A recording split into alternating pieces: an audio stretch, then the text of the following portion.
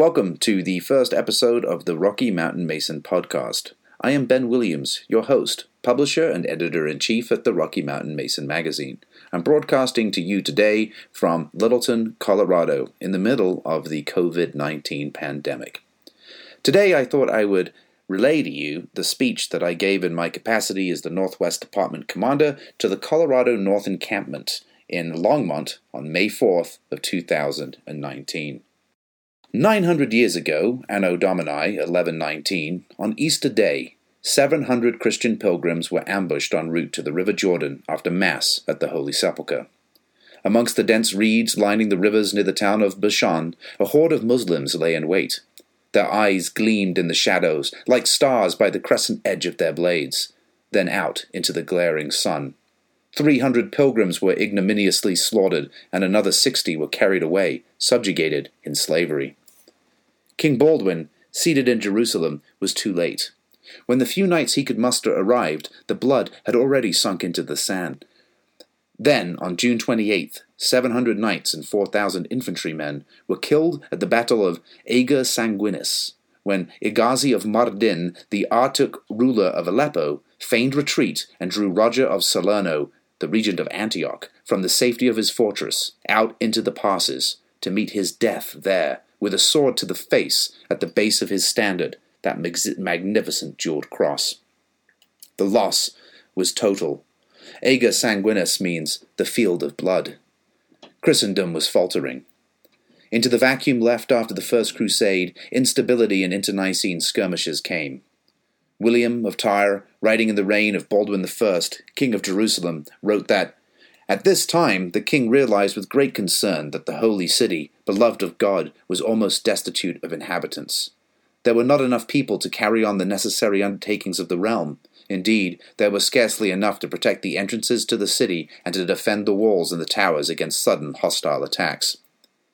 But there were some remaining, some perhaps able to assist, to protect the holy city and establish the pilgrim routes throughout the Holy Land. After the First Crusade, the clear majority of Frankish nobility had returned west, but some, perhaps in search of redemption, some otherworldly inspiration, some had laid down the sword and taken up the vows of contemplation to lead an ascetic vigil at the Holy Sepulchre as monks in the service of the Church. There they remained, in the shadow of the Holy Sepulchre, where the Knights of St. John of the Hospital, the Hospitallers, had taken up residence just 30 years before, in 1080. Hugh de Payens was among those men. With Geoffrey de Saint-Omer, he approached King Baldwin II, and the king, the Patriarch of Jerusalem, and finally to the prior of the Church of the Holy Sepulchre to determine a legitimate means for the withdrawal of their contemplative vows. It was agreed. The exigencies of the moment required it, and right then the warrior monk was born. In hoc signo vinces. This, Sir Knights, ladies, and guests, is the more probable founding of our order. At the Council of Nablus in January of 1120, the order was officially recognized and chartered with ecclesiastical authority to take up residence at the Al-Aqsa Mosque in the stables of King Solomon's Temple.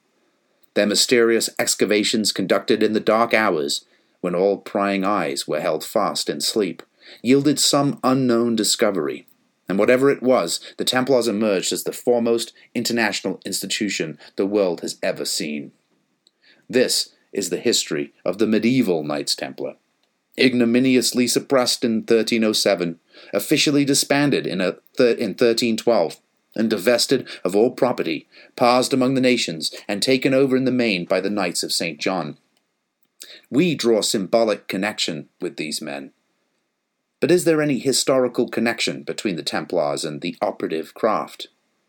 Romantics have often so opined, but most sober minds would say no. No definitive proof, that is. However, there is an interesting contextual connection I thought worthy to bring to your attention, perhaps something in which all Knights Templar enthusiasts may take some delight. In 1128, history records Hugh de Payens, the first Grand Master of the Knights Templar, travelled to Scotland. He was fundraising for the new order, which persisted entirely on alms. Hugh's cousin, Saint Bernard of Clairvaux, a Cistercian abbot, had already assisted greatly in France and would write the Templar rule after the Council of Troyes. Bernard's fame as a canonical scholar and man of God did much to augment the Templars' ascendancy, especially in the eyes of the Church. Indeed, the Knights Templar were gaining recognition. In 1136, 6 years after Hugh de Payen's visit, King David I of Scotland ordained that an abbey should be built in the Scottish borderlands, nestled by the River Tweed. It would be a Cistercian abbey, the same denomination as St. Bernard de Clairvaux, and thus an abbey of the denomination most close to the Templars' rule. The Cistercians were a poor order who venerated Mary, the Mother of Christ. Like the Templars, they swore vows of poverty and chastity. The capital they lacked for the construction and maintenance of their churches and abbeys was met with labor. Rather than pay skilled craftsmen, their solution was to make lay brethren of the craft. That is, non-clerical brothers of the order who were educated in the crafts, so that the monks could employ as labor members of their order and administrable under the rule of their obedience. Among these craftsmen, we might consider that none could be more important than the stonemasons, whose considerable efforts constructed the habitations for the order, many great churches across northern Europe. Interestingly, these lay brethren were necessarily caused to travel. The scope and duration of these constructions required such movement of labor. They would work without pay, without hope of fee or reward, but for simple room and board, among the cloisters and between the projects where they were called to assist. Is it fantasy, then, to presume that, when those galleys set forth from La Rochelle on Thursday, October 12th, 1307, none came to Scotland, where Robert de Bruce was excommunicated from the Holy Church? Is it fantasy to presume that the considerable Templar holdings in Scotland were simply abandoned? Would the Templars find succor among the Cistercian cloisters, and from there to the operative craft, thence, several hundred years later, to the ancients working of the Rite of Haradim, a rite practiced in Ireland, in Kilkenny, and under which glittering Star Lodge No. 322 would be chartered in the company of the 29th Regiment of Foot of the English Army, then carried with the regiment to Nova Scotia, then to Boston, Massachusetts, at a time so quintessential to the birth of this country, to lay the sword of knighthood on the shoulders of Paul Revere, the second Masonic Knight Templar made on record, knighted December 11th in 1769.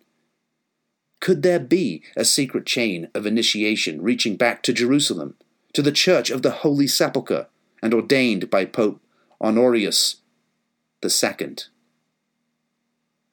There is no definitive proof, and we may never know for sure.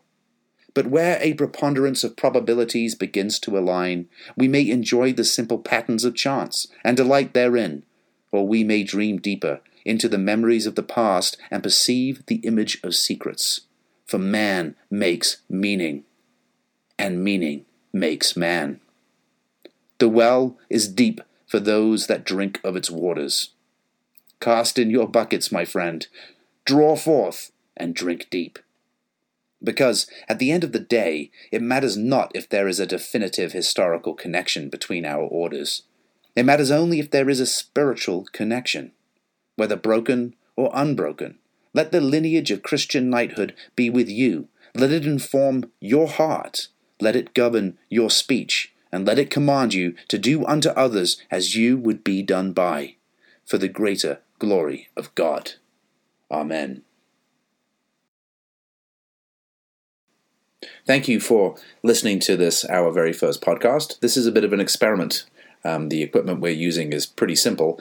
The microphone that I have that is probably better suited to this endeavor is unfortunately at my office. And of course, with the COVID-19 pandemic raging outside, we're all locked down. So while plenty of time to do this particular project, I don't have access to the equipment that would likely bolster the quality. Nonetheless, I hope the content has been pleasing. Lastly, please do join us on Facebook. We have a Facebook page. We have about 43,000 followers. Please like us. Please subscribe to our magazine, www.rockymountainmason.com. And if you're interested in other publications that our parent company, Laughing Lion, has put together, please visit www.laughinglion.net. Until next time, take care and Godspeed.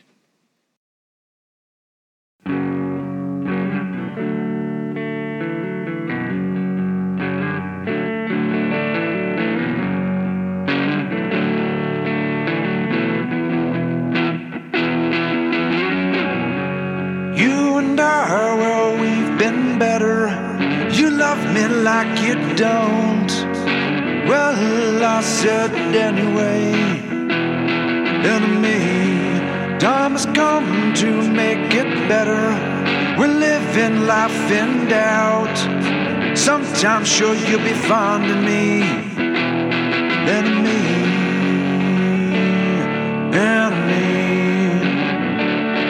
working on me. Just the epitome of these times.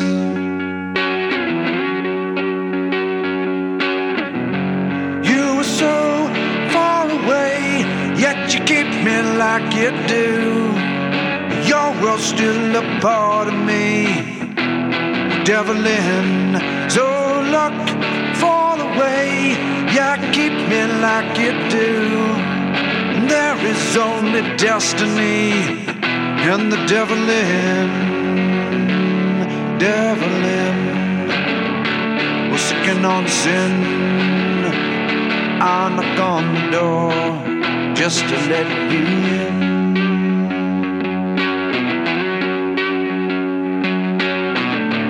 Never thought that I would hold up for you on these times. Said I never knew a part of me would die that night and hold up for you when you rise.